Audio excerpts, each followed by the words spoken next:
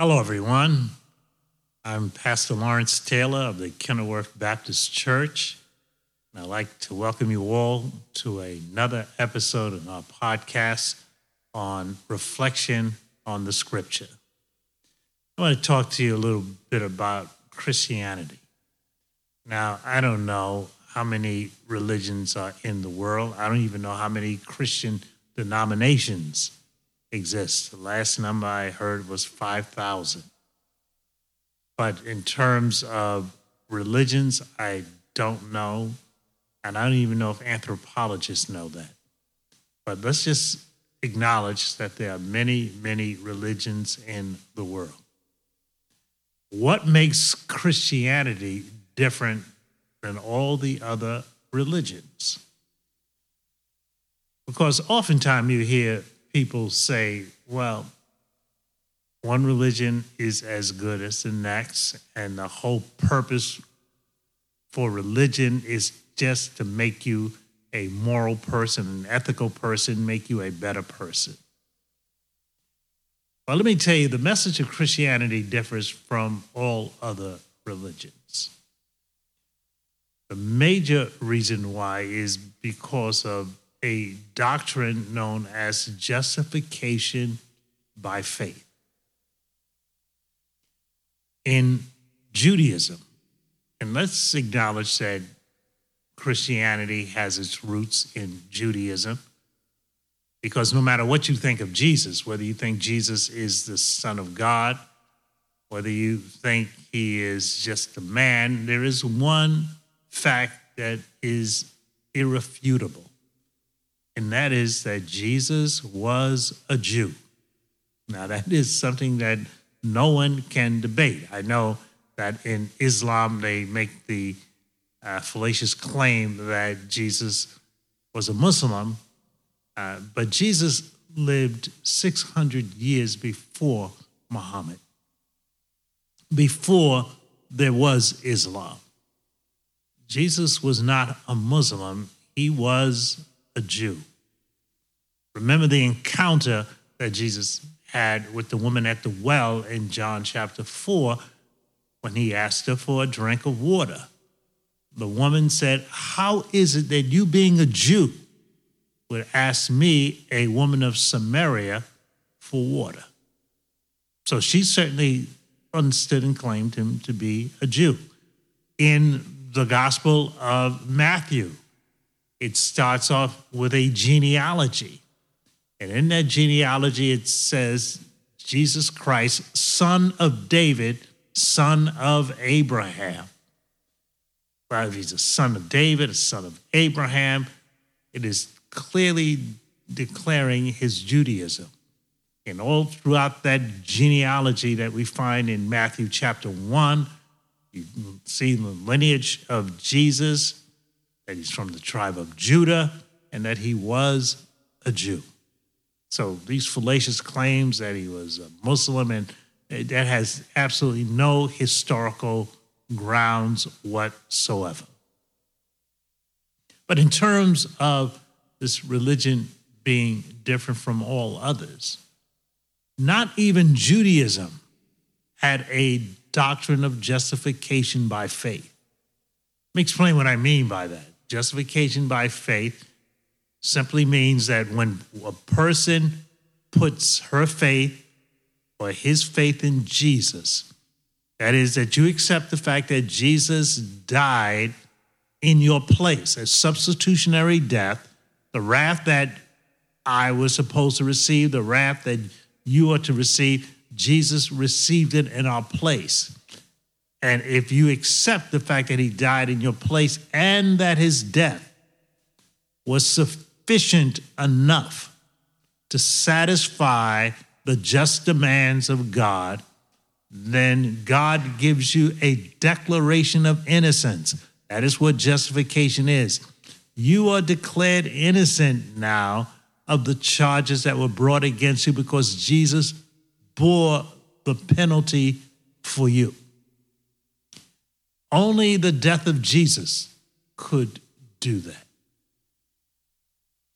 In 1 John chapter 2, John writes, "My little children, I am writing these things to you, that you may know, my little children, I am writing these things to you, so that you may not sin. And if anyone sins, we have an advocate with the Father, Jesus Christ the righteous, and he himself is the propitiation for our sins, and not for ours only, but also for those of the whole world." There is one important theological word in this passage, and that is the word propitiation. Now, the Greek word that's used there is hilasmos. I'll spell it for you. That's Hilasmos, hilasmos. That is the word that is translated propitiation. Well, what does it mean? Well, in essence, what it means is Jesus is the satisfaction. That's what it means. He satisfies. What is satisfactory with reference to his death? Well, it is that his death alone could pay the price for sin. We were all objects of the wrath of God. And Jesus, in our stead, died and incurred that wrath when he was on the cross. And when God poured out his wrath on Jesus on the cross, it was as if everyone who had ever lived and everyone who will live was on the cross that day. That's why the Apostle Paul wrote in 2 Corinthians chapter 5, verse 14. In 2 Corinthians chapter 5, verse 14, "For the love of Christ controls us, having concluded this, that one died for all, therefore all died." Right? It was as if everyone had died that day when Jesus died on the cross. Why? Because he was bearing my sin and your sin. He did that on that cross for 6 hours, as God was pouring out his wrath. As it says in the book of Isaiah 53, "Yet it pleased the Lord to bruise him. He had put him to grief. And when he shall see his soul an offering for sin, he shall see his seed and prolong his days, and the pleasure of the Lord shall prosper in his hands." So there Jesus bore everyone's sin. Now, that means that I don't have to pay the penalty, because the penalty I would pay would mean I would have to suffer for eternity. That's right, under the wrath of God. I'm reading a biography now on Mother Teresa, the saint of Calcutta. And she came to prominence back in the 1960s, 70s, because of an English journalist by the name of Malcolm Muggeridge. He put her on the world platform, and remember, she even wins the Nobel Peace Prize because of her charitable works. She traveled all over the world to help the indigent, the financially indigent, to help the sick. You see Mother Teresa there, and she started an organization called Missionary Charities. But for those nuns who worked under her, and I'm not saying anything to disparage Mother Teresa,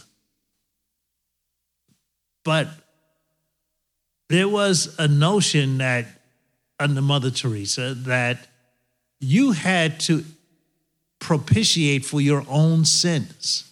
You had to expiate for your own sins. So this nun who was living in this order was taken back when she was given a rope and she was told to engage in flagellance, to beat herself. That's right. She had to actually beat herself with the rope. And this is what, and you can hear the screaming going on.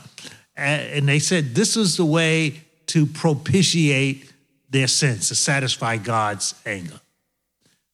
Okay, well, hey, on that, again, I don't want anybody getting upset with me. I'm not making any disparaging remarks about Mother Teresa, but that is totally unnecessary. Jesus did that on the cross. You don't need to expiate. In matter of fact, you cannot expiate for your own sins. Such a notion is an impossibility. In fact, in Romans chapter 5, in Romans 5, the Apostle Paul, let me just get that for you, wrote,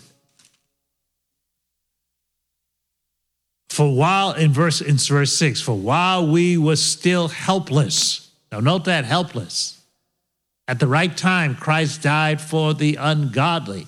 So he says that we were so helpless we could not satisfy God's justice. So Jesus did it for us. He died in our place. The notion that you got to beat yourself in order to expiate for your sins is just alien to the gospel. I'll tell you else who had that notion. Martin Luther, the Reformer. Remember, Martin Luther was a Catholic monk. He was of the Augustinian order. And he used to, as a monk, climb the steps of the Sistine Chapel on his knees. He wore coarse clothing so it would irritate his skin. He did all of that in order to expiate for sins so he could feel right with God.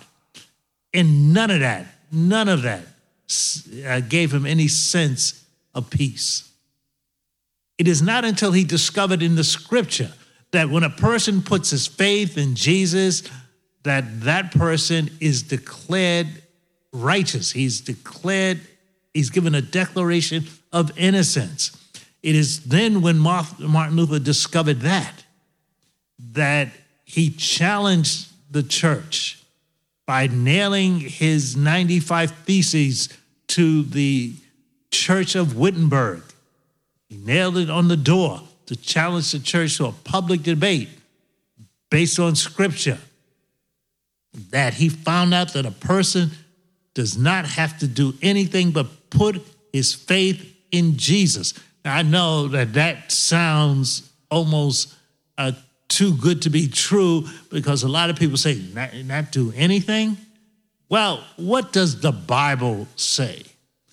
It says in Romans chapter 4, verses 4 and 5, now to the one who works, his wage is not credited as a favor, but what is due. But to the one who does not work, but believes in him who justifies the ungodly, his faith is credited as righteousness. I remember that I was one day at a Kingdom Hall, and the elders of the Kingdom Hall were trying to convince me that you need good works in order to get saved. And I read this passage to the head elder, whatever his title was, and I said, well, what do you have to say about that? And he stared at these two verses. He just looked at them before he answered me. And then he scratched his head and he looked at me and said, no works? I said, well, that's what it says. But to the one who does not work, but believes in him who justifies the ungodly, his faith is credited as righteousness. And then he looked at me and said, this meeting is adjourned. He said, we will meet next week and we will come up with an answer for you. And I came the following week to that Kingdom Hall in Brooklyn. I won't name it. And they didn't let me in. They locked the doors. They would not let me in. The truth was staring them right in the face, right in the face. And the fact of the matter is that this is what makes Christianity different from all religions. All religions have some kind of work system where you have to make some human effort based on your own merit in order to get right with God. But Jesus paid it all. And the only challenge that lies before us is to accept that atoning work that he did on the cross. So in our passage back in 1 John chapter 2, note what it says in verse 2, and he himself, that's the New American Standard, is the propitiation. He is the satisfaction. He satisfies the just demands of God for our sins. Now, when he says our, he's not just talking about the unsaved. He's talking about those who are Christians too, because Christians sin. But Jesus does not stop being God's satisfaction. He says he is a propitiation for our sins, and not for ours only, but also for those of the whole world. The only challenge that a person has is to accept the work that has already been done. You don't need to accomplish anything on your own. Good works will come, but good works are never the means by which a person obtains right standing with God. Good works are the results of having obtained that right standing. See, once you are justified, then God sanctifies you and you're able to do good works. So let's make sure we got the order right. You can't do anything until God has done everything. So this is another episode on reflection on the scripture. Thank you for listening.